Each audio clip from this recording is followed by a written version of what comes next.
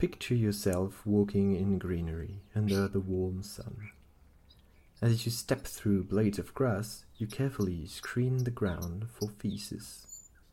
You are a red-banded sand wasp, Ammophila sabulosa, and you need to get your mandibles on some juicy caterpillars to feed your larvae. Checking for feces down here is still the best way to know if there are prey up there. Ha! Here is one, a small round piece of poop, and a few more, but all of disappointing size. You start walking up and quickly find the origin of this excrement, a young green caterpillar. You stand on it, hold it firmly in your mandibles, and start stinging. This will ensure the beast is fully paralyzed.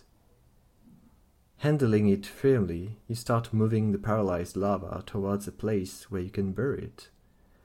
As it is below you, in the middle of your legs, you can also get a good idea of its size.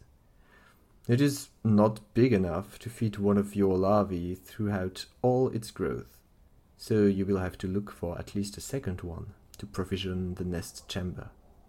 Otherwise, the egg you deposit on the caterpillar will not have enough food to grow in a beautiful adult wasp like you.